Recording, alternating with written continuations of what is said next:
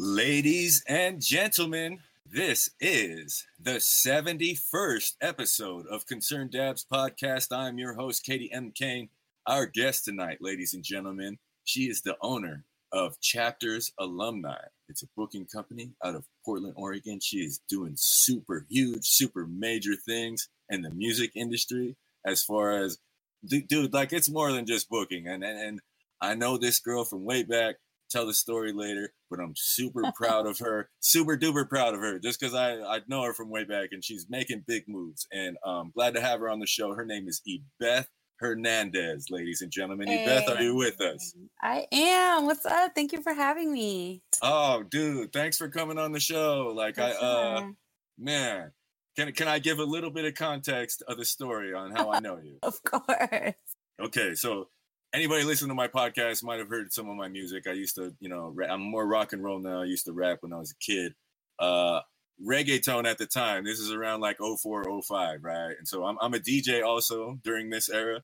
And so every time I DJ, it would always be some dope Spanish girls coming up to the booth wanting me to play some reggaeton. Mm-hmm. You know what I mean? And so I'm just like, I didn't have a lot of it. And so I did, it was a Mexican sorority and they gave me like 5 CDs and were like, can you just play this? I was like, yeah, you know what I mean? I'm gonna work some of my shit in, but it was hard for me to pick songs and they were like, it doesn't matter. And I'm like, I don't even know what that means. And it was weird, but it didn't matter. It's like, as long as I played a song off of one of those CDs, it was cracking. And so I'm like, man, I got to write one of those.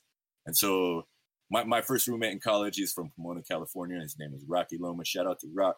He helped me write the chorus, and it's a song called "Sta Loca" from the top left corner mixtape. Shout out to Max and Shannon, and Rock helped me write it over the phone, and so I came out to Portland to record it. And I don't want to put you out there too much either, but it's like I had met you before you came through on this studio session because you used to. Before I met certain rappers in Portland that could plug me in, you were the weed, like you had a homie who would bring us nugs at the studio. You know what I mean? So when we got out there for that session, it was like craziness was there at RPMs. And I'm like, dude, we need someone who speaks Spanish to coach me through this. And you were just like, well, fuck, I don't know. I was like, man, what about that Yvette girl? The girl does this tonight. And he's like, yeah, she does speak Spanish. I'm like, man, would you come through? You know what I mean? And he's like, I'll call her, and you did. You came through RPMs, and it just I had it written down, and I showed you what I had recorded already, and you were like, no, fuck no, you can't say it like that. You got to say it like this. You know what I mean? And it was so awesome to have because I'm not a culture vulture, and I don't want to misrepresent, and it was dope to have you there because I wanted Spanish girls to hear that song and feel like, all right, cool. He's at least trying to communicate with us in our language. You know what I mean? So that's so dope. Yeah, it felt good. And so that's how I met you or knew you originally from like 15 years ago. God, forever ago. Yeah. And so when I moved to Portland in 2010, I started noticing you were making booking agent moves. And then I figured out the name of the company. It was Chapters Alumni. And I did fisheries at first and then cannabis for a while. And then I just ended up working for Lyft because I made the most money for the least amount of time. And I was working Lyft, and it was like Travis Scott at the Coliseum or something. And yeah, I was just like, I saw it said Chapters Alumni presents Travis Scott or something like that on the marquee, and I'm just like, fuck, I know that girl, man. Like, and I dropped off like 5 people, you know what I mean? And it was cracking. There was a super big lines, and I felt so proud. I'm like, man, that's dope, and that's way before we had the podcast, but it just was like, man, shout out to Yvette because she's really doing big shit. You know what I mean? And it just meant a lot to me because you showed up for us when we just needed someone to help, and that's how you got to do it. Yeah. That's how you got to do it. Yeah. No, I appreciate that so much. That was actually probably the biggest show we've done in Portland. It was at the Memorial Coliseum. It was sold out. It was Travis Scott. And that was actually the show where he brought out Drake. Dude. So like Drake showed up. Like we were like, what? Like even as organizers, that like kind of threw us off. We didn't find out till like earlier that day that Drake was gonna come through. It was crazy, but it was a pretty memorable show for sure. No doubt, man. Like that's awesome, man. Like it's super impressive. You know what I mean? And super happy about the shit that you're doing, man. Like it's tough. Yeah, it's really fun. And can I mean, dude, I usually just freestyle the interviews. I have one question at the end that I ask every time, but it's how did you focus in on this, on booking? Because I know you've been in contact, like you've got people in your family who make music and stuff too, but what made you focus on creating a booking agent company? When did that start? Like, can you tell us a little bit about the history of your organization? For sure. I think my whole life I've been really into planning events and music. And so I always knew that I wanted to do something that kind of married both of those two things. And so when I was in college, I was on the student government at PCC. And my job was to like oversee all of the student events on campus and manage like a huge budget. And so what I was doing was I was like planning all these rap events and like paying my friends to come perform. So I started to kind of build my network that way. And then CJ must have got one of those. Yeah. And so then I started to get a reputation as like the girl who pays rappers, like local rappers, which was kind of unheard of at the time. And so that way, you know, I just made a lot more friends that were doing stuff locally and whatnot. And eventually I met this guy named, his real name is Chris. He's from Seattle. And he was a rapper back then. And we met on social media. We actually met on Black Planet. Neither one of us is Black. He's Asian and I'm Mexican. But we met and just started networking because he was an artist in Seattle. And he was like, yo, like, I've been trying to get into Portland shows. Like, how can I get on a bill? Yada, yada, yada. So we just kind of started networking. And this had to be 2004. Okay. And then we stayed cool for years. And in 2009, he introduced me to a guy named Jacob, who was from Idaho, but lived in Portland. Jacob was doing a lot of the same things I was doing, but almost on a bigger scale. Like he was bringing artists to town. I remember he brought Cassidy, the rapper Cassidy, to Portland. I'm a hustler. I'm a hustler, homie. Yeah. And so we linked up at that show. That was kind of like our first meeting. And then Chris was like, yo, you and Jacob gotta work together. Like, y'all gotta do some stuff together because y'all both killing it. You know what I'm saying? Like, if y'all teamed up, like, it could be really dope. And this was like the beginning of like that blog rap era with like Wiz Khalifa, Mac Miller, like all those guys, right? I talked about it like it's the style era. Like, style points were the most important. You had to sound different from everyone else. And since then, everyone sounds the same. Yeah. So back then that was like such a dope era for hip hop because it was the first time that we were given a new platform other than like radio and CDs to kind of get exposure. Right. And so a lot of artists were now popping up on like Two Dope Boys, The Source. I mean, just these hip hop blogs were really kind of putting people on at the time. And so one artist, we were getting a lot of hip hop shows in Portland at the time, but they were all like old school West Coast rappers. And there's nothing wrong with that, right? But the young teenage kids, they wanted to hear the shit stuff I grew up on. But the kids, exactly, right? So imagine being, a 15-year-old high school kid. The kids control the traffic. So they wanted to hear. They wanted to. They don't want to hear Warren G. I want to hear Warren G. But they're like, who the fuck is Warren G? Exactly. So Jacob, Chris, and I booked the rapper Currency from New Orleans.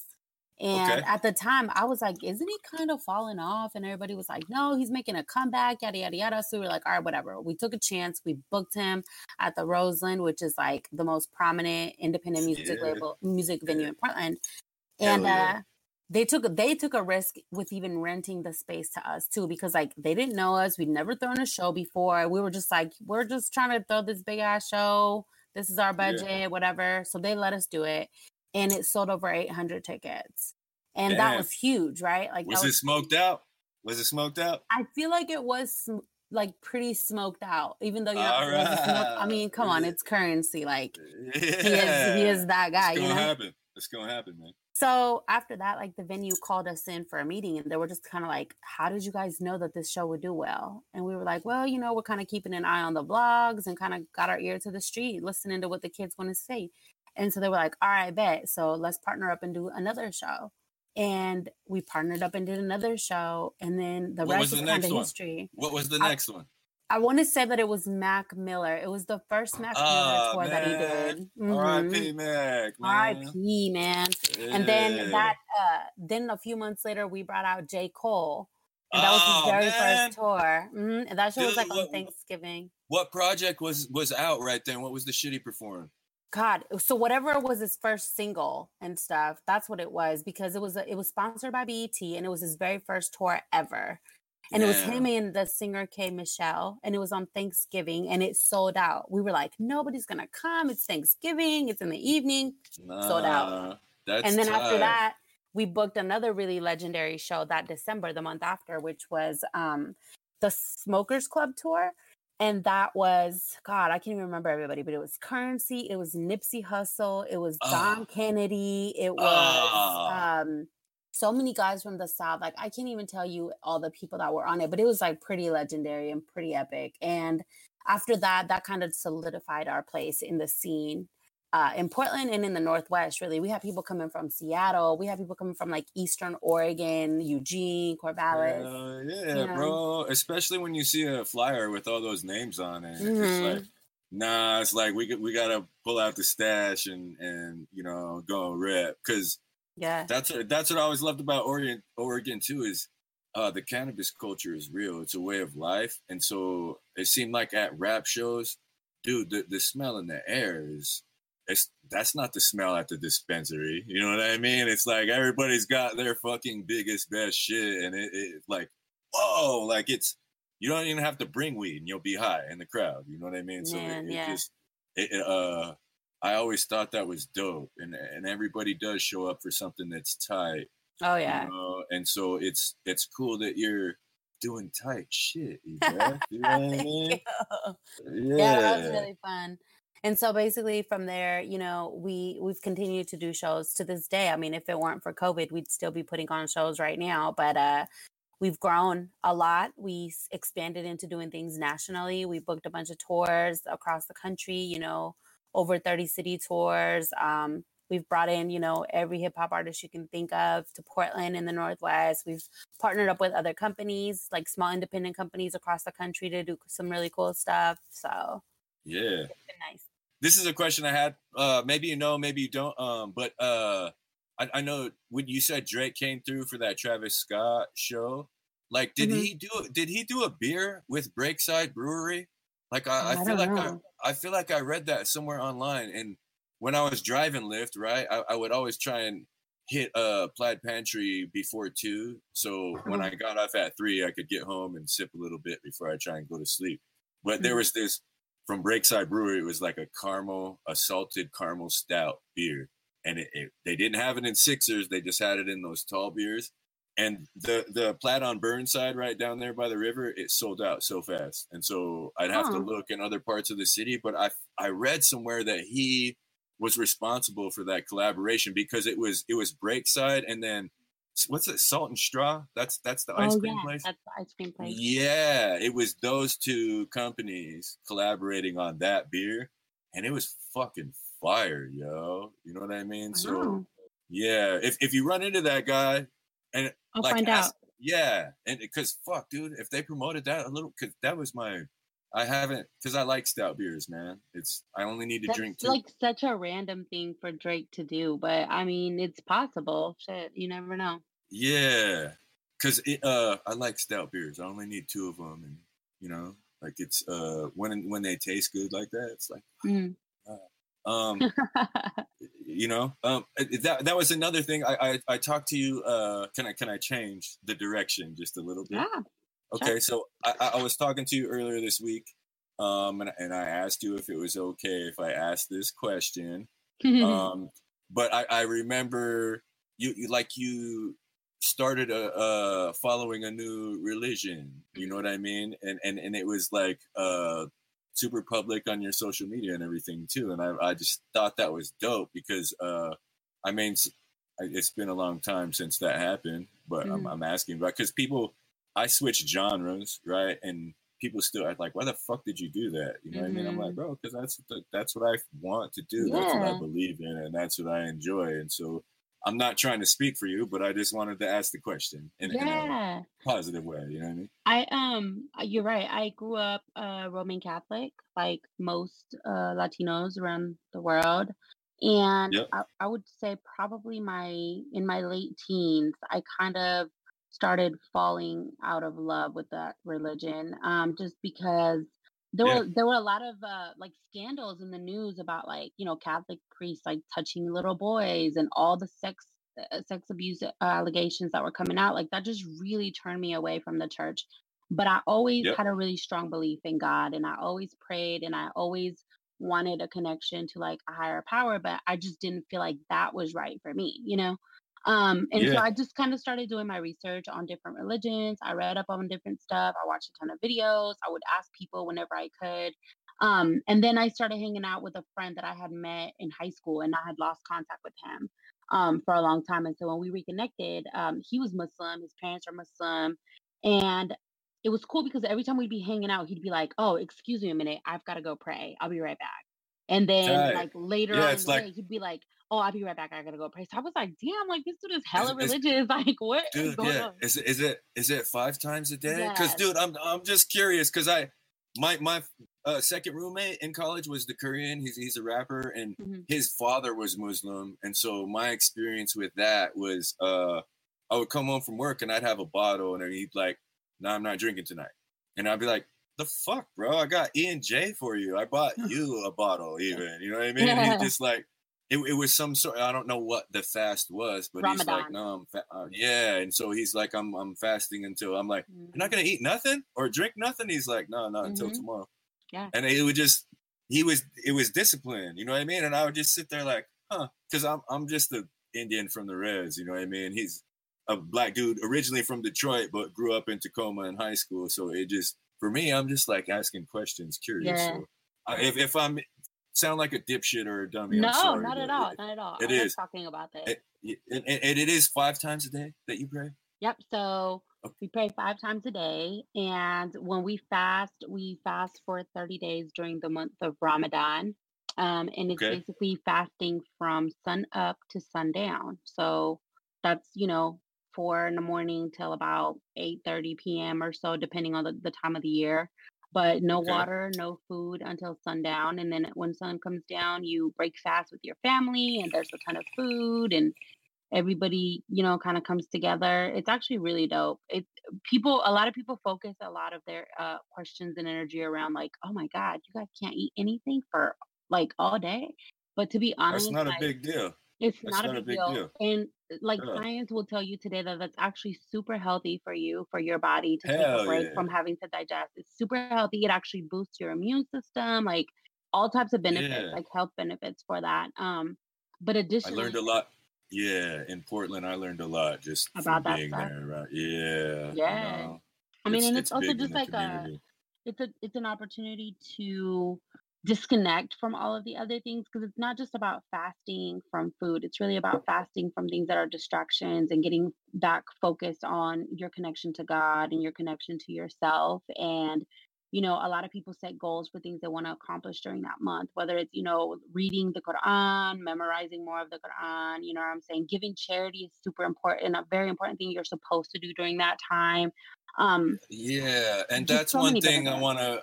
I wanna commend you for that too, because I know you don't publicly post all of the shit that you do to help the community.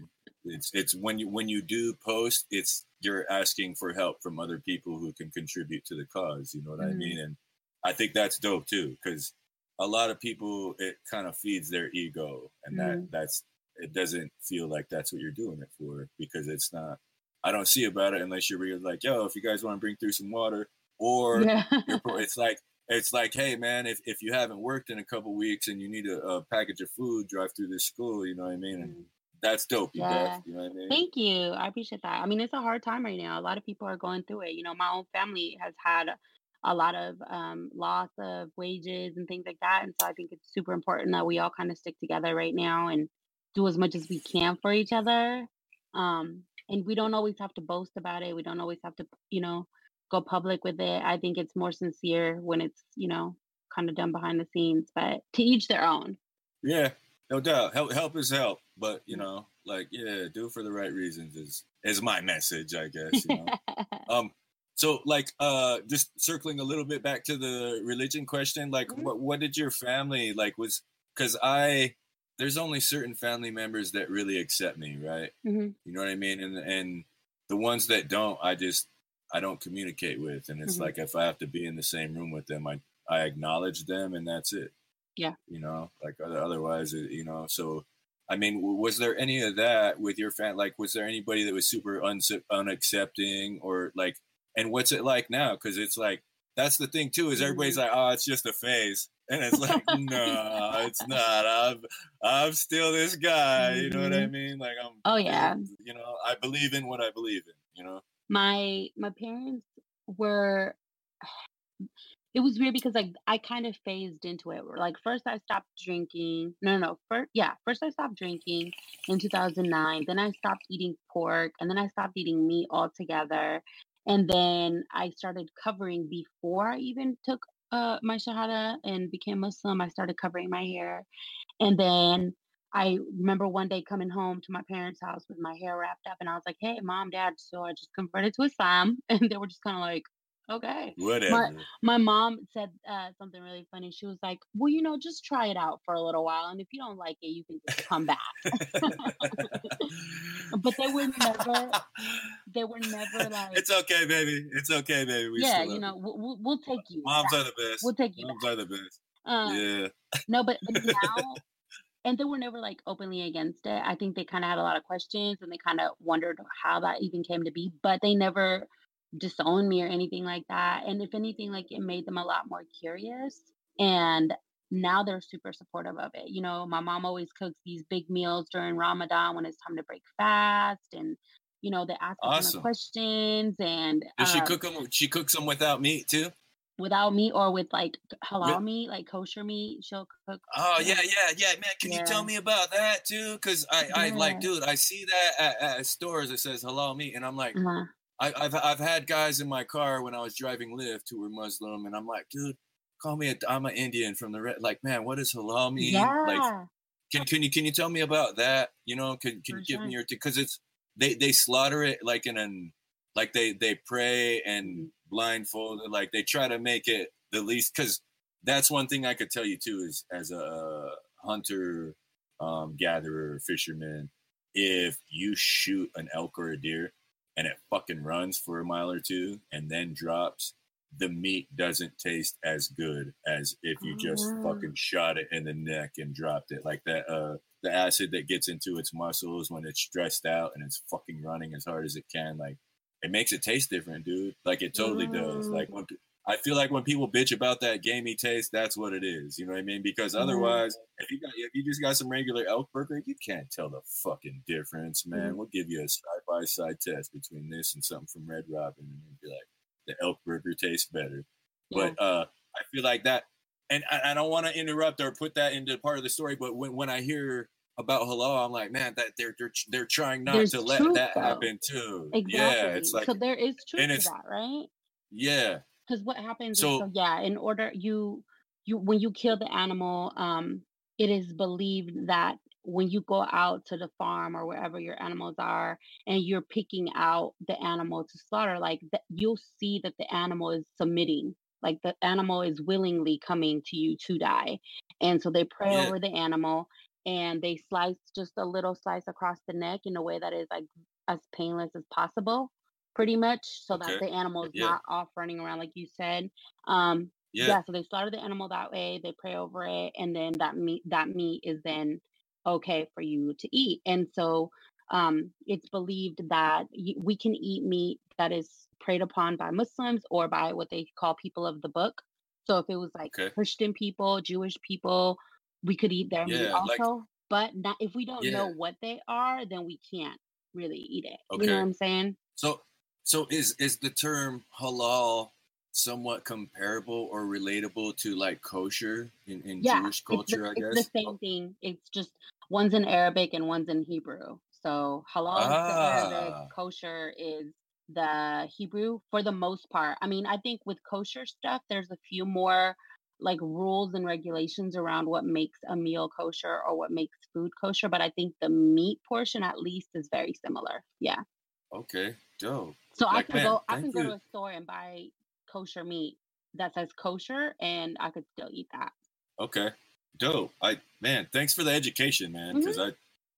I, you know, like you can read certain shit online, but I like talking to people, Yeah. man. You know, like that's why I enjoy my podcast so much because it's sometimes I have my friends, you know, that I talk to all the time on here because I know I can talk to them for an hour, but it's dope to see someone I haven't talked to in a long time and have them answer questions honestly about because Yeah. my curiosity runs deep. You know what I mean? I'm just like, you know, like, man, maybe I'm gonna talk to her one day. No, that's dope. I love talking about stuff. I love talking to people. Yeah. I miss that human connection right now since we've been in like quarantine. Yes. Like it's already like awkward enough and hard enough as an adult to like meet people when you're an adult because like where do you meet people? Where do you make new friends? You know what I'm saying? Yeah. And now it's like, hell oh, yeah. we're also in quarantine. Like I'm never gonna meet anybody new. I'm never gonna make new friends. I'm never gonna meet interesting people. You know what I'm saying? Like yeah. And that's one thing I drove an electric car in Portland from 2015 until I got rear-ended, and almost 3 years in 2017 December I got rear-ended. They totaled it, but dude, the people you meet at the charging stations are so fucking cool and interesting, dude. Like I just met like so many friends. Like there's one buddy I have, his name's Brent Hasty, and he makes pellet stoves. He welds them and he makes them in such a way so that it fits if it fits, it ships box. You know what I mean? So, because that shit's heavy as fuck. You know what I mean? It's made out of iron, but it'll heat your home no matter where you're at. You can. It's a real easy solution to heat your home for cheap, and he sells them for a fair price for cheap, and the shipping is there. And so I was like, dude, hella dope idea. But he moved to Finland, so he's in Finland now doing the same hustle, and it's just cool to see him post about, you know, he'll post pictures of the grocery store and what's available out there, and what, you know, some of the stuff they cook, and it just it's so cool to me because I would have never have met that guy or talked to him at all if I wasn't sitting there parked next to him charging my car like he was. And then with him, I jumped out with a blunt, you know what I mean? And it's like I got 30 minutes to wait, and he's like, "What's up with that?" I was like, "You smoke?" He's like, "Yeah," like because he looked like just a square bear white boy to me. You know what I mean? So I'm like, "Baby, eat this shit," you know. It made me make like lifelong friends through situations like that. So that's one suggestion I could give you, Beth, is roll electric. You know what I mean? Because I'm trying. I wish I could afford a Tesla. You'll meet some characters. Well, dude, you could get like a used Nissan Leaf that's, you know, will go 65, 70 miles on a charge for like $5,000. I wanted what's it called? What's the really popular one? Nissan Leaf? No, what's the main one that came out first? The Tesla? No, it wasn't the Tesla. Well, because the main one I would suggest to you. Oh, the Prius. That's a hybrid, though. So it's a hybrid. Don't do that. Don't do that. Just go all the way electric. In 2014, I was like, I'm getting a Prius, and I went to the car dealership, and I walked out with a BMW. So I don't know how that happened, but I still want an electric car so bad. What the one I would refer you to is the Kona, Hyundai Kona. They make an electric one, and it goes 250 miles on a full charge. Dope. So like, dude, it's like a little SUV. It's butter. That's the one I want. Cool. I feel like after this year, there's gonna be some people who leased it 2 years ago who are returning it for a new one, and I want one of those because they're like 35, 36 new or something. I want to spend that on a car, man. Hey, that's still better than a Tesla. Teslas are God, so expensive. Yeah, dude. Even aftermarket, like those things maintain their value. You know what I mean? Like you can't even find a used one for that cheap. So shout out to Elon Musk for making such a dope product. He's just making so much money. It makes me sick. The thing that I talked about Keegan Smith with this on the show that I think is cool about him is everything, all of his technology it's patented, but the patent is open, and the blueprints for everything are available online. So if you're into that and you want to make something similar, you can use it for free without paying him or his company, you know? So I'm like, dude, that's like, it's like if a rapper went diamond for 10 albums and said, you guys can sample all my shit or do whatever the fuck you want with it and not pay me. Like, that would be sick. I'd be like, dude, yeah. I'm like, no way, really? Like, I mean, the cool thing about Elon Musk, and because I read up on like a lot of science stuff, I love science, but people always talk about him like a mad scientist, right? Like, you don't know, it's too early in his career for us to know if he's the good guy or the bad guy. And that's like super intriguing, right? Like, he's on his whole like artificial intelligence tip where he's just like put out an ad and he's just like, I don't care if you dropped out of high school. I don't care if you have a college degree. I don't care what you do with your life. As long as you can program and you are into AI, I will give you a job if you can prove that this is what you're into. Yeah. But you have to like live it and breathe it and sleep it, because he just wants good people that are into the same ideas that he's into. You know what I mean? And I think that's dope. I honestly feel like everyone who works there too, even down to the factory workers, they understand who they're working for and what the mission is. And they get all these, like, he's trying to kill unions, and it's like, I support unions, but I understand where he's coming from. It's like, nah, you guys want to bring a bunch of lazy motherfuckers in here and slow down my shit. You know what I mean? And he's like, I have people who aren't lazy motherfuckers, who don't want to slow down for anything, and they're committed, and I pay them well, like they wouldn't work here otherwise. You know what I mean? They don't have to be here. Like, you can't get on my squad unless you're tight. You know what I mean? These people know that, and I'm not squeezing them harder than they need to be squeezed. You know what I mean? So I try to follow those articles in the news too, because I'm like, man, but that's, I've applied for jobs there, and you can't. Like, they have a message on the machine. Like, you just get a generated email response. Everybody wants to work there. And that's why. Because it's like, you know, it's like you're changing the fucking world, man. Which is like, so you're going to sit exciting. here, bitch. I had to work 2 extra hours today, and he didn't pay me overtime because it was fucking 42 hours for that week. Like, I don't think anybody is making that bitch or moan to fucking HR. Because it's like, dude, I'm already getting paid twice what I would be on the regular fucking market. So absolutely, those 2 hours counted no matter what, whether it was time and a half or not, you know? Yeah. So I guess can I also, I mean, is it okay to ask about like the new stuff you're doing? Because didn't you say you were doing some cannabis stuff too? Yeah. Can you talk about that, or the company that you're working with? I can't really talk about the name of the company yet, but okay, I am working with. And can you talk about how you got into that and what sort of stuff you're tackling right now? And I will be back in 1 minute and 30 seconds. Can you please entertain anybody who's listening? Yeah, I'm sorry. A lot of fluids, Ebeth. All right, I'll be right back. I love you, girl. Yeah. So I have a friend named, well, I can't say his name, but we met 10 years ago through doing music stuff together. And he lives outside of Tacoma, and he's been a music guy forever, throwing concerts. He owns a studio, just a bunch of cool music related stuff. But about, I would say maybe 2 years ago, we flew out to Milwaukee, Wisconsin for a show that he was throwing, and he hired my company to come and produce it. And when we got out there, you know, he had paid for like all this radio advertising, he paid for the club, he paid for everybody's travel. And then the artist decided not to show up. The artist decided to stay in Las Vegas and just kick it for the weekend and didn't show up to his gig. And so the artist manager was like, oh, you know, we'll give you all your money back, whatever. But he had already lost a ton of money on all the other extra things that he had paid for. Like I said, the radio promotion, etc.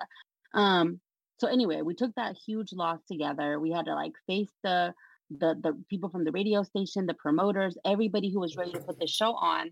So we all came back to the Northwest feeling super defeated. And he was broke for a while. And I remember, I think it took him a few months to like start building up some money. And then he took like $50K and invested it into a farm. At the time, the farm had 2 owners already, I think. So he was a third owner of the farm. And 30%?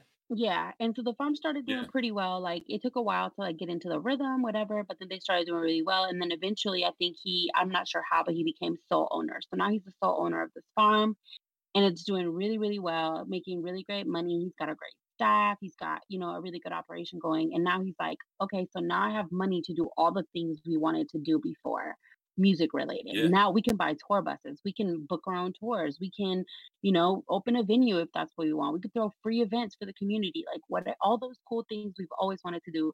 Now we have the money. Let's do it. And so that's kind of Yeah. how the conversation started. So we've been, meeting online, meeting in person, just trying to brainstorm how we can put it together. But it's looking like, here in a couple months, we're going to be able to roll out some stuff where we're going to start doing some cool marketing events just to promote his brand and involve some artists with it. And that's in Washington. It's in Washington too, correct? Yeah, it's in Washington. Yeah. Dude, you guys come to Spokane, hit me up, man. I'm down. I'm super down. Like, dude, can I get like some kind of press pass? Can we bring a camera through as Concerned Dads podcast and talk, get little 2-minute interviews from folks? Yeah, whatever we do. I mean, I'll make sure to include you if we come out your way. We'd have to. Tight. Yeah. Keep looking out, girl. Because man, I feel like there's I've been to a lot of conferences, right? And they're just everybody's selling something, but there wasn't that many people creating content. And I'm like, fuck, dude, there's so many cool characters here, like there's so many cool clips of everything, Yeah. So like that's one thing I want to attack, especially from the cannabis angle, because there's no coverage in the news at all. That's why we started as Concerned Dads podcast. We do entertainment too now because more entertainment folks are, willing to coordinate and come on the show. But the cannabis folks too, they some of them still understand. It's like, no, dude, they're promoting what we're doing, like, and it's cool to document it because the news doesn't. They paint the picture they want and get 2 quotes, and that's it. And I talk to people for an hour to see what they really think about what's going on. And that's important to me. I think especially with something as, taboo as cannabis, like it's so important to control your own content and to control your own narrative. Like you've got to tell the story from the inside, because if you let the, mainstream media and even just regular media, if you let them paint the picture of what the cannabis industry and the cannabis world is, it's always going to be wrong. It's always going to be from a biased angle. So people like you, it's super important that you guys that are on the inside, you tell the story yourself in first person, Yeah, that's what I dig, man. We got a couple more cannabis people coming up. I podcasted with On One and TJ on Friday night, and their third co-host, his name is Paul, and he works at a dispensary, but he had some fire ass weed, man, some Cherry Kush.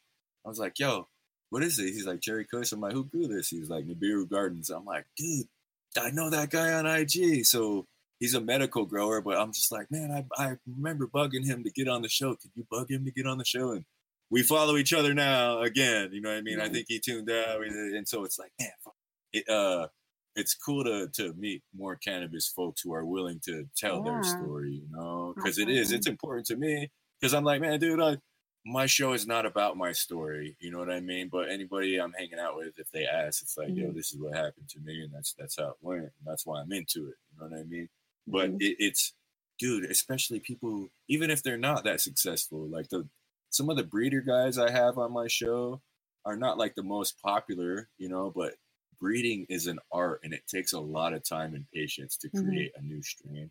And so I just dig talking to those guys too about their story. Yeah, that's cool. It's dope that you're promoting cannabis too, in addition to entertainment, man. I mean, they go hand in hand. Like you can't have one without the other. You know what I'm saying? So it makes sense to basically give both of them a platform at the same time. Like, why not?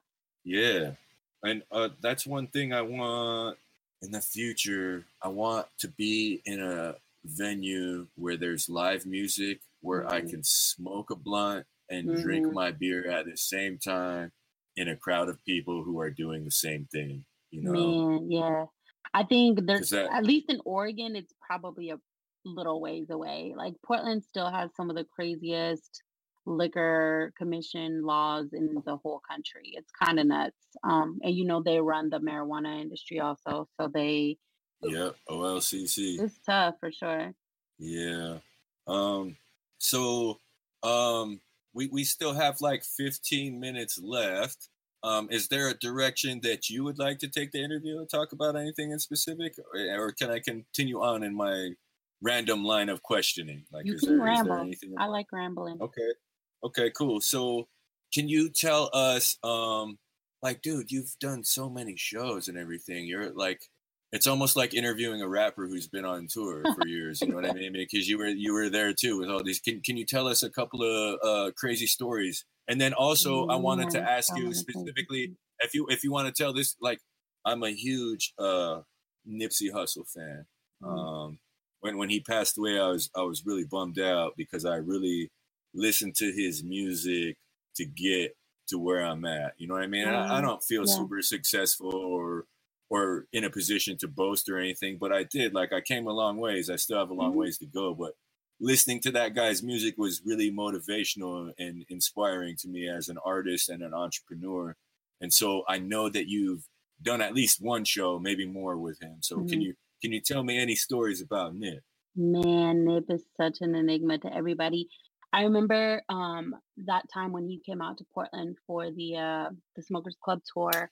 I think that year he had just made the freshman list on Double XL, and a lot of people didn't really know who he was. Still, I think like he was slowly starting to like gain momentum. I think people on the West Coast knew who he was, but like the rest of the country didn't.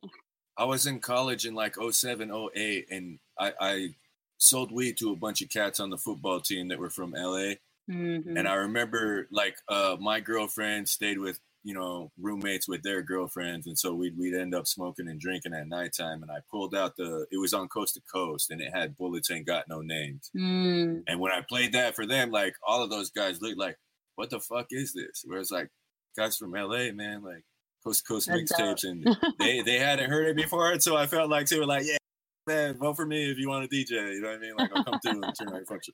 But those guys, I remember telling them, like, they ain't making stuff like this in New York, bro. You know what I mean? Like, this is just some West Coast shit. You know what I mean? So everybody felt proud, So, we try to book him in Portland a bunch of times, but I think because Portland is such a weird city like that, and it's one of the many issues that we've encountered with just even trying to be a hip hop promotions company here. But it's they have like a very negative perception of the hip hop scene and culture, right? And so hard to book shows all around the city, man. If you're rapping. And that's partially why, to be honest, like we have to pat ourselves on the back for being around for 10 years because it's not we've seen a lot of companies come and go, you know what I'm saying? And we've been able to, stay up, on the radar and stay active, even though it's extremely difficult. Our dream is to own our own venue because part of the reason we never brought Nipsey to Portland is because a couple times venues tried to book him, the city shut it down. The city was like, no, you cannot bring him. He's gang related, blah, blah, blah. It's a lot of blue in Portland too, so you know what I mean. But that doesn't matter, man. It's everybody. I feel like everybody who comes to it. I don't think he had that many incidents. You know what I mean? No, I mean to be honest, I feel like everybody's pretty respectful. We threw a show with Tyga, and after the Tyga show, so many fights outside. Like one dude got left like straight leaking on the pavement because after the show, people were like walking back to their cars. It was like a couple blocks away. There was like a huge fight. Dude got stomped out on a curb and left there. Like that had nothing to do with us. The show is over. But like, how can you look at an artist and say, oh, he's going to bring a bad crowd? He's not, when it's so unpredictable. You don't know. You never know. When people get drunk, when people get some weed or some liquor in their system or whatever, like it's uncontrollable. Like we have no say in what's going to happen. And so to blame an artist and say, you can't bring him to town because he's going to start problems, like that's not fair, Yeah, I agree.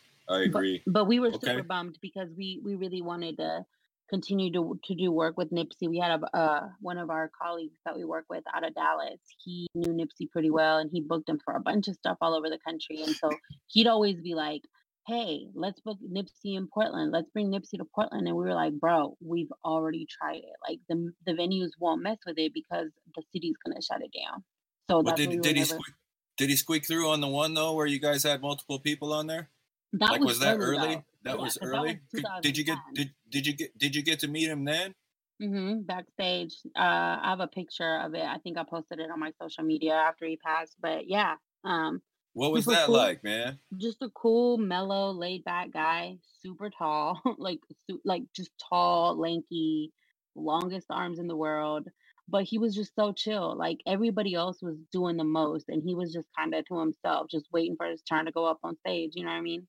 Um, Yeah, so that was kind of cool. Um, and then we've had other shows where, like YG, for example, you know what I mean? Like YG, similar type of yeah, persona, LA. He's yep, super blooded out. He's telling all of his fans, yep, like on the flyer, to wear red to his show. yeah, So, like, yeah, if you want to talk about gang related, that's gang related. Like, Nipsey wasn't even doing all yeah. that, you know? No, and I'm not a YG hater, but I'm a super big Nip fan. You know Yeah. what I mean? So like, just one of my son's moms, she's big on YG. She'd be like, "Did you hear the new one?" I was like, "Yeah, I listened to it. I wasn't that impressed." You know? She's like, "Well, why do you say?" I was like, I sent her the what was it Victory Lap. And I was like, hmm "Listen to this." She's hmm like, "That's the difference." You know what I mean? I'm Yeah. like, man. Victory Lap is such a great album. It's just so good. It's so well put together from beginning to end. I mean, and a lot of his mixtapes were, but like I feel like Victory Lap was really like putting the Yeah, crown on it it. You know was. what I mean? Yeah, not just writing, but production too. You know what Just I mean? Like, it was like, the whole feeling that you yeah, get from listening to that project is different. yeah, I agree. Well, that's dope. Thank you for answering that question. Can I Yeah. also ask about Amine? He's an Yeah. artist. He's an artist from Portland who's hmm recently blown up. To give a little bit of context, I want to tell the folks. I heard this kid was from Portland. He had the song Caroline that was heating up. It was playing on the radio. And then I saw that he had a show, and it was booked somewhere. I don't remember the venue, but it sold out. And so they're like, we're moving it to a bigger venue, and it sold out. And then I think after that second one, like, I figured out that it was you throwing the show. And so after the second one sold out, and it's like, we're moving it to the Roseland. I think the Roseland is where it happened, right? It's hmm where it settled. And Yep. me and my lady at the time got tickets. So I was like, damn, we're going, you know? And I had your guys' name on the marquee too. I'm just like, man, fuck yeah. Like, it felt official. And Yeah. I think you even came on stage and introduced or something. Like, I remember, I feel like I saw you like on the stage just I for a must have second to introduce or something. I don't think I introduced him. I'm trying to think. That was the first show. One thing I always do at all of our shows is I make sure that kids have water at the front, because those kids that are in the very front of the section at the concerts, they've been in line for hours. They get there, they get stuck in the front and can't get out to go pee, to go get water. Yeah. They are dehydrated. Girls are fainting. Like, it's so bad. And so every show we throw, I somehow end up in the front, in like the photography pit, like handing out waters to kids, pulling kids out myself so they can like be taken care of. And that's usually when people see Yeah. me, because they're like, "Oh, there's the best down in the front, being a nurse." Yeah. Yeah, I feel like I did see you at some point during the stage, but it Yeah. it was a super dope show. I think I saw one kid get kicked out, and it's like he was smoking a blunt at the edge of the crowd. It's like, bro, you got to be in the middle of the crowd to fucking fire up a blunt. You know what I mean? Like, what the fuck? You're stupid. I saw one kid get kicked out, but fuck him, he's dumb.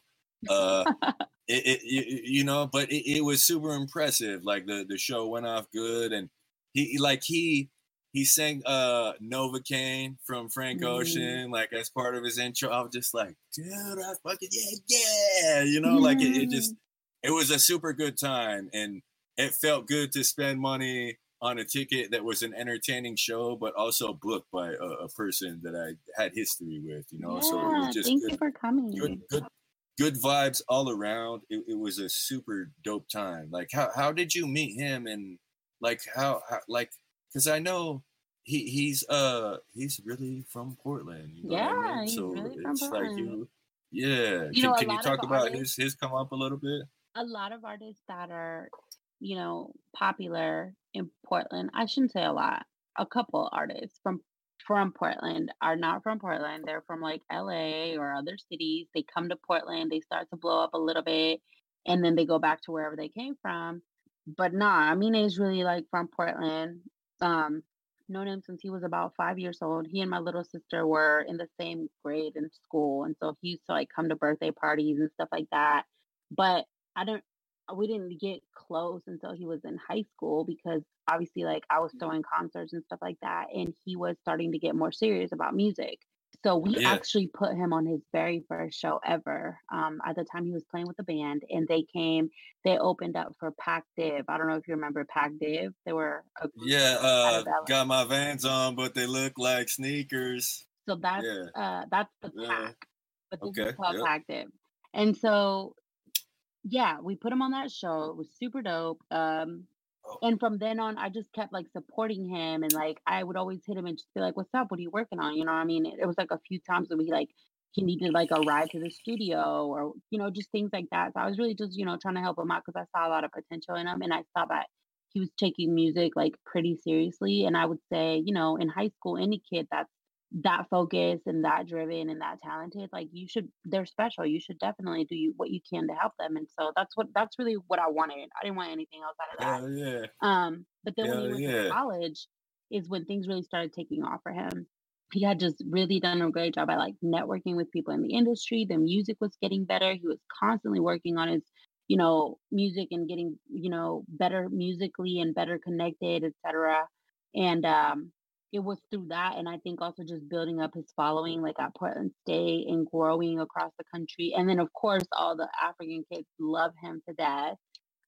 Yeah, And cause are his parents are immigrants. yep. Yeah, cause that's he looked of culture. You know what I Yeah, mean? he's And I'm just like, yeah. Ethiopian or Eritrean. I'm not sure, to Oh be honest. man, dude, that's tight. Yeah, but Man, he's that's just such a good cool. person, and so now it just feels really good to like see that he's gotten to the point that he's at right now because he is super talented. He's super creative. He's taken a lot of Yeah. risks with his music, and I think the people of Portland really appreciate him because he's been consistent. You know what I'm saying? Yeah, and the video for that Caroline song too, that Big Kahuna Burger sponsored it or something, and Hmm. I just I don't even know the logistics of what they gave up it just the co-branding, you know what I Hmm. mean, of their burger spot and this song. Like the song is banging. I went to the place afterwards to get a burger, and the burgers are good. You know what I mean? But Hmm. in the video too, it's like it's not even him. It's one of his little homies who's like dancing in the background. But like he has one of the burgers and he takes a huge bite, and it just like it's only for like 2 seconds, and it's like, dude, that's such good promotion. You know what Yeah. I mean? For both parties, it's almost comedic, but it's also like, nah, the food is fire, man. Come check Yeah. it out. Yeah. And just that song, like it's not super nasty, but it is. It's like youthful, you know, player type shit, and it just Hmm. I was just super impressed with it, I and think that's why it blew up because it was so like yeah, cool and chill and laid back and relatable and just catchy, you know? yeah, dude, like super, like the hook was on fire, man. Hmm. Like I tried to add him on Facebook. I'm gonna bug him to come on the show, but that guy's super popular. But it would be dope to interview him sometime too about his music because I am impressed, man. Yeah. You know, like it's tight. Um, that what else would you? Oh, wait. Okay, so we're almost to an hour right now. Can you hang out for like 15 more minutes, Yeah, Yvette? Is that of okay? course. Okay, cool. Okay, so I always forget to ask this question, and I remind myself every single episode, like, no, you gotta ask it. It's a two-sided question, and I try to ask it of everyone who's an artist or a business person. The first side is the good side. What do you feel? What do you feel has been your best move on the path to where you're at right now? And maybe it's Mm, not one singular move. Maybe it's one behavior, one habit, or one thing that it's like if I hadn't have done this, like that was the best move. Like, can you talk about Ooh, that? what has been my best move on my path? I I have a lot of skills, and I don't want to say this to sound cocky. But when you are an independent promoter or an independent or small business owner, you have to wear so many hats, right? Like you have to be able to do it all. Hell yeah. You got to be the bookkeeper, Fuck the yeah. marketing person, the photographer, the salesman. I got right? the fucking host, the everything. writer. Yeah, like, And so I had to learn a lot of skills really fast in order to kind of keep our business afloat in the beginning. So I had to learn how to do like digital strategy before digital strategy was a big thing, right? Like we were young business owners trying to figure out, how do we promote our shows online? What is our brand like? What do we stand for? Like, what is our messaging? So I was doing a lot of the marketing. I was doing a lot of the direct sales, like literally printing up tickets, taking in them and selling them to people at their home. You know what I'm saying? I was putting up the posters. I was handing out the flyers at the show. I was like at the front door, making sure everybody got checked in. I was handling contracts. I was making sure people got paid. Like it was a lot. And although it's myself and my business partner, Jacob, and I owe a lot of this stuff to him, I feel like because I'm such a hands-on person, I was doing a lot. And it took years for me to figure out that until I start delegating and trusting other people with some of these tasks, I'm not going to be able to grow my business.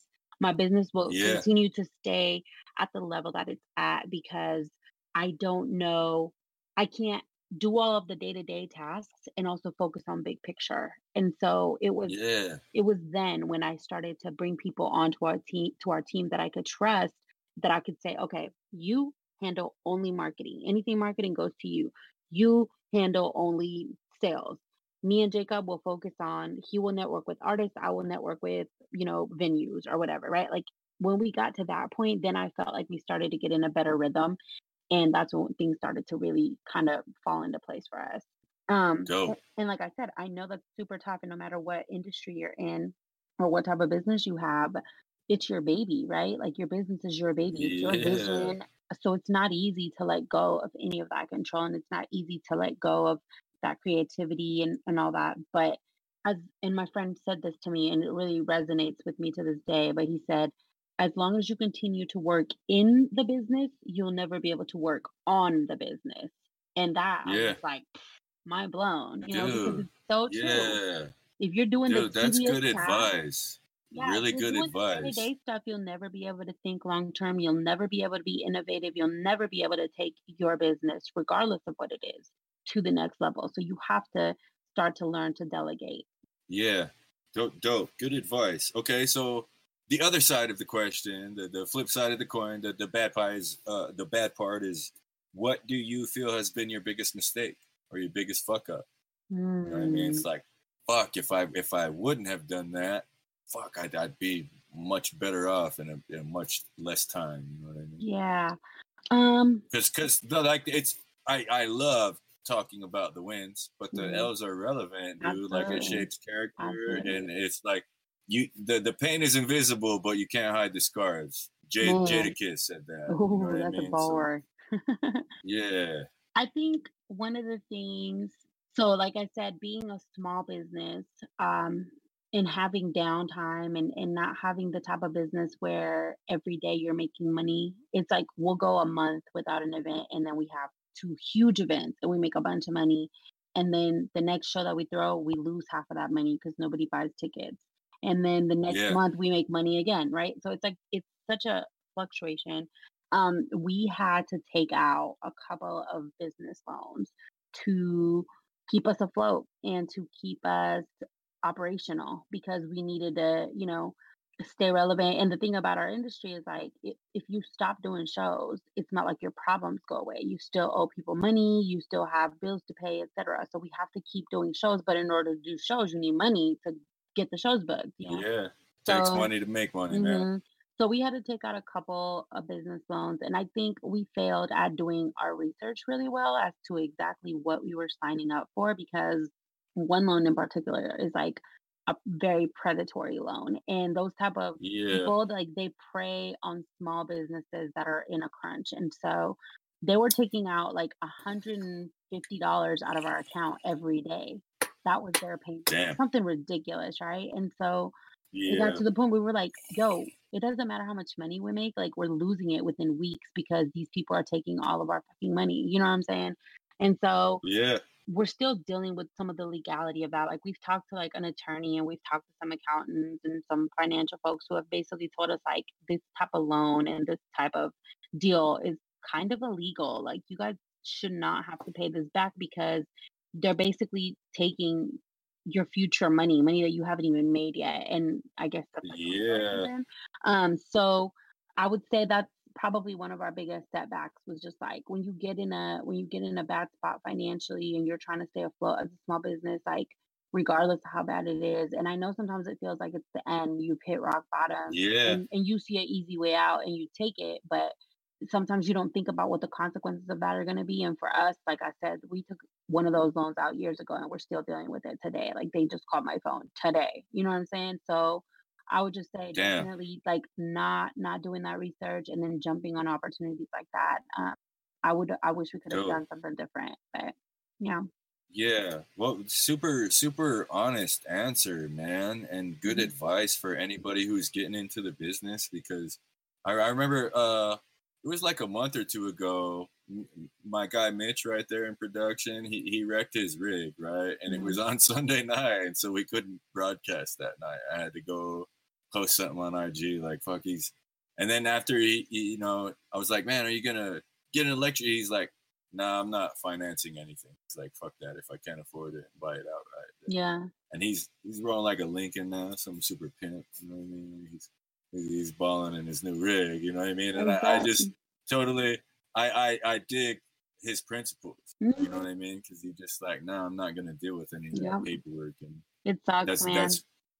That's what reminds me. But of, again, like as small businesses, like especially for entertainment industry, like there aren't always funds available because hell entertainment is not no. a necessity, right? Like it's a little extra. And Nah. so Or for cannabis industry too, it's like you need capital to make that shit jump off. It doesn't matter if you got game. If you can't make it through that first year and pay everyone, you can't go wreck. bad. You know? And so we even now, like even through like COVID and the pandemic and stuff, there's been a lot of resources out there for, small businesses and different industries have gotten more money and more bailouts and stuff like that. But entertainment, like independent music venues just got money like in the last like 3 weeks or so, something finally passed to get some more relief going to these venues because think about it. If you were a small venue that holds, 300 to 400 people, you're probably already struggling. And then this hit, Hell and now yeah. you had to lay off all of your staff. You still have to pay lease on your building and on your equipment and your insurance, etc. And you have no income. Dude, yeah, almost. I don't even care. I'll say small businesses, but most, even if you're a large business, if you go 2 months with no fucking revenue, or half of the revenue that is on your spreadsheet for projections for the year, oh yeah, you're in bad shape. You're fucked. You're fucked. Like you gotta take a loan, or you're gonna go out of business. Like because your projections for the next year are complete. You don't have nobody. No, it's not there. Nobody's gonna get what they want. Nobody's. But also, you have to think about how people have been able to adapt. So if you're a restaurant, when COVID happened, you were shut down for a little while and then you figured it out. Then you started doing takeout or delivery or curbside pickup, right?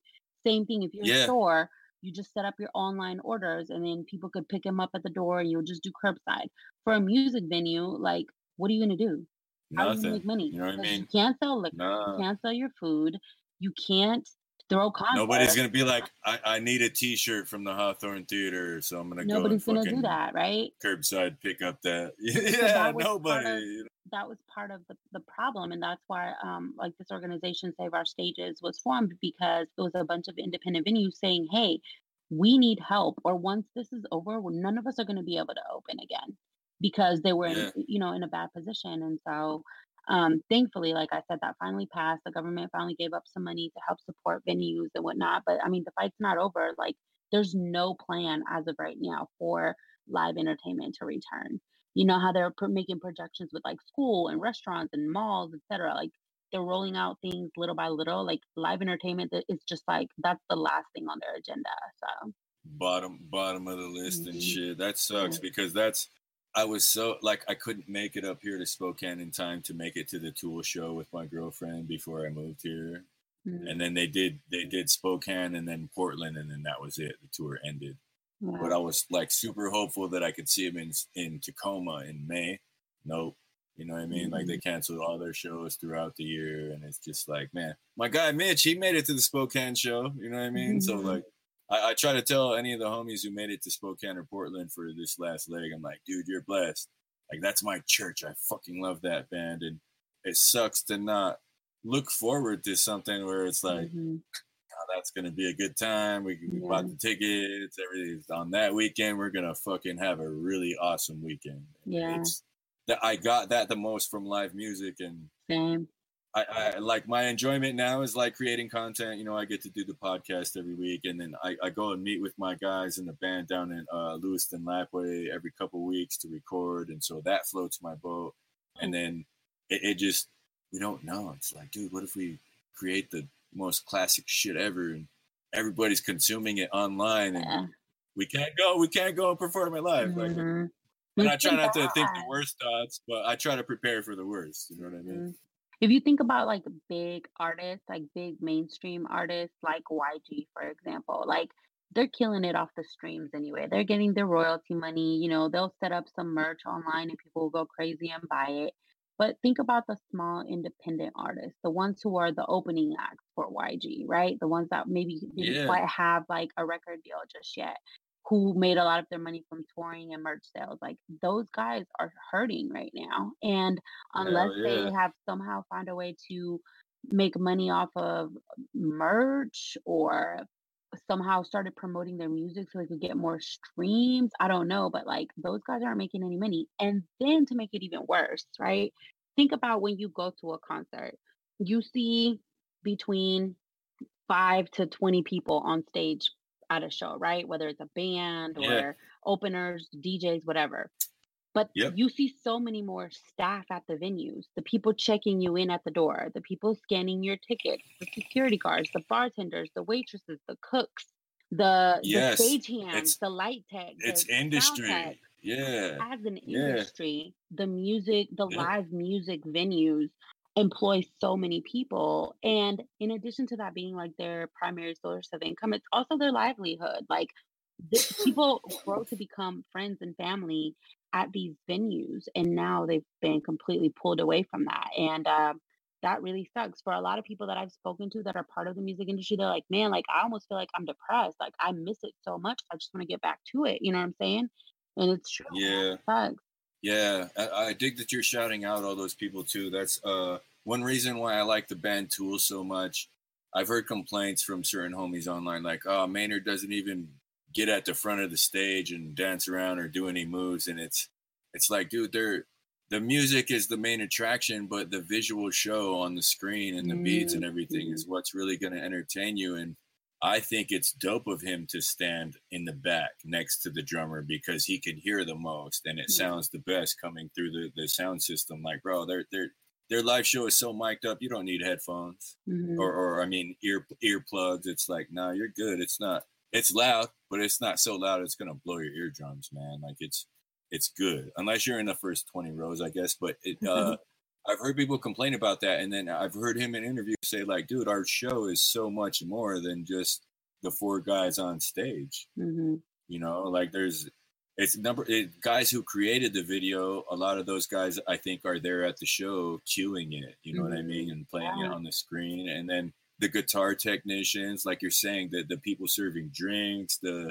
man, it's security, everyone. It's like, dude, yeah. And it's like, yeah, they get paid a lot, but they pay a lot of their people too. You know what I mean? Like it feeds everyone. It's not just these guys balling out. It's like, no, this guy, you know, he still has a truck and a house and a couple kids, and he's able to live because we're popular and we're doing our shit, you know.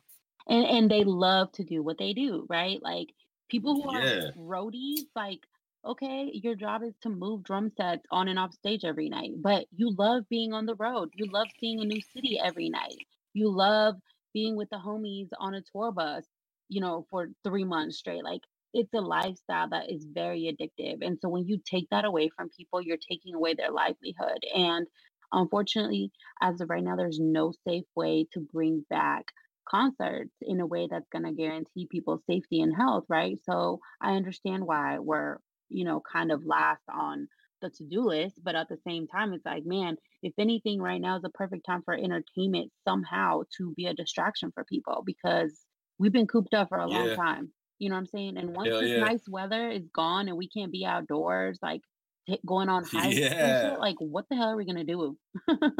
Yeah. Like I try to encourage more homies to create art and podcast and do whatever. It's like, dude, like talk about shit that you like, because Mhm. even if you can't be in person with people, like because I'm an Instacart shopper, right? Like Mm. I've been doing the shit since it hit, you know what I mean? I'm just like, man, I'm fine. I didn't get sick. I'm cool. I'm not, super paranoid about anything. But I can tell when I see an old person at the store, they haven't talked to a human in 2 Mhm. months. Yeah, it's And they really tough. really, it doesn't matter what you're talking. Like they just want to share a little bit about their day or their Mhm. story and have someone respond. And it's just like, I recognize it, you know what I mean? And it's like, fuck, I'll take your cart back to the thing. Mhm. But it just, I could tell, like humans need that interaction. Oh, And for sure. I feel like that's why music was so popular, because it provided that, you know what I Mhm. mean? And now it's strange times, and I hope everything works out. And because fuck, dude, I want to buy another ticket to a Kraken show and see your name on the Yeah, marquee. You know what I mean? Like that, I can't because wait. I didn't get to go to the Travis Scott one. I've been really studying rock and roll for the past 10 years because that's what I'm trying to do. But when something's popular with rap or I'm DJing, I hear about it, and so it would just, I knew that guy was super popular at the time, and Mhm. Oh, he's just popping, popping. the lines outside, I was just like, man, your name on the marquee. I was just like, man, that's dope, man. Like, Beth is the shit, man. Thank you. Yeah, yeah. So we're at like an hour and 15 minutes. Is there any other, before we wrap? Is there any ideas or messages you want to promote to the community at all, or plans for the future? Anything that you would like to share?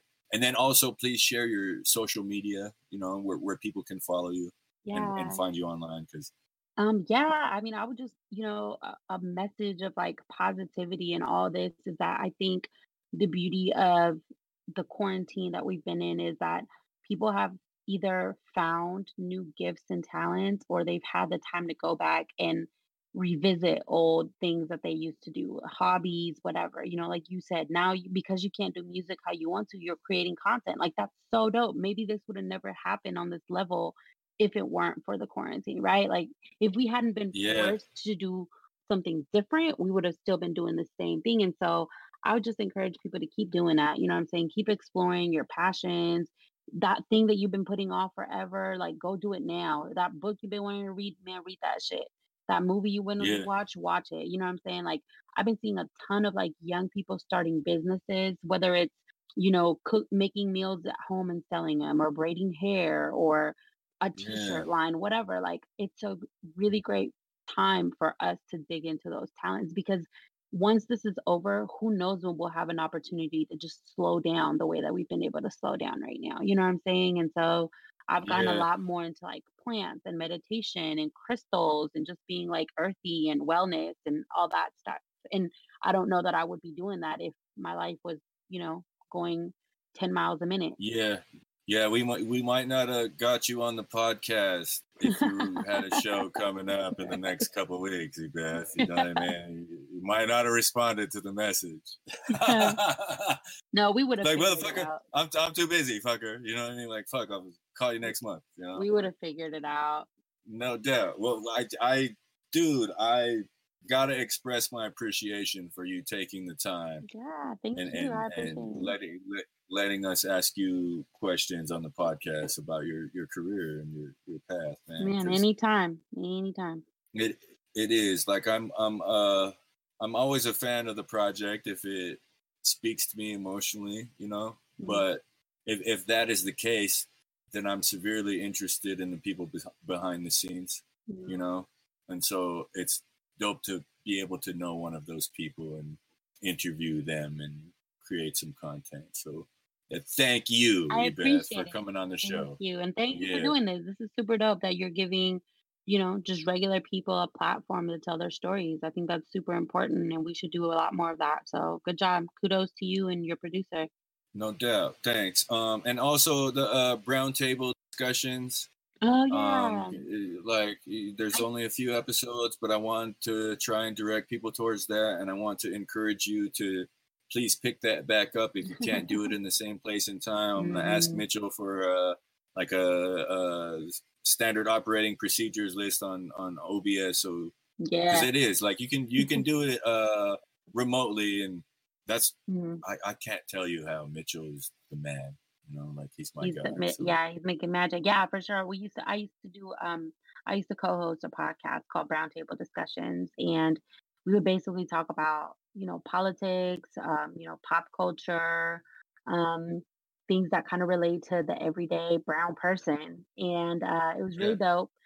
We had episodes on like Spotify, on Apple Podcasts, everywhere. And I think they just got pulled off of there like a couple months ago. But we had recently transitioned to like a video format where we were doing like a bunch of really cool video stuff and then like discussing it and whatnot. We had like really dope guests on there.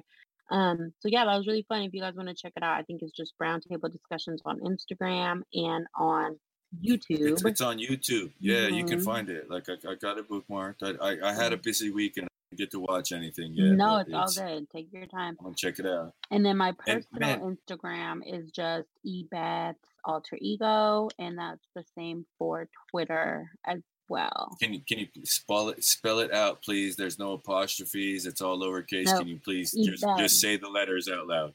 IBETHSALTEREGO. Ebeth's Alter Ego. Ebeth's Alter Ego. No apostrophes. All lowercase. All one word. Yep. Oh yeah. So, yeah, man. Yeah, I because the Brown Table discussions, like I'm like, man, that's a super good idea because it is. We don't get coverage in the mainstream media, and in this day and time, people are looking for something else than what is in the mainstream media that speaks to them. So for sure, I want to encourage you and try and push you in that direction, Yvette. Thank you. Hey, I would love to bring it back. We need to figure out how to do it logistically, but I would love to. Yeah. And then also if you ever need anything from me, I'm not super popping to try and book any shows or anything, but any kind of questions or even if it's cannabis stuff, and please hit me up if you come to Spokane with the company you're working with now. Absolutely. Yeah, I would love to. Yeah, but really, thanks for coming on the show and sharing your stories with us, man. It means a lot. Super proud of the moves you've made, and thank you. You know, I'm super excited about the stuff you're going to do in the future too. So thank you. Yeah. Well, I'll be back Thank you. on the show to share more of that stuff as it starts happening. that's man, for real. I want to invite you back too. And anytime you have something new coming out, it doesn't. If you want to come on here and promote it and sell it, anytime, you know, like anytime. I'm down. Let's do it. Yeah. And with that, ladies and gentlemen, I'm gonna do my outro dance. This was the 71st episode of Concerned Dabs Podcast. I was your host, KDMK, and our guest tonight, ladies and gentlemen, Ebeth Hernandez, the owner of Chapters Alumni. She's made so many huge moves, thrown so many dope shows in the city of Portland and around the country. Super, super proud to be her friend and ask her questions about her career. Please follow her online, Ebeth's Alter Ego on Instagram and YouTube. So please check her out. I'm a fan of her work. I think you guys will be too. I also got to give a shout out. I got to give a shout out to my guys in production, Mitchell Wilson and Jesse Curry. This has been a Main Node and Joseph Street Enterprise production.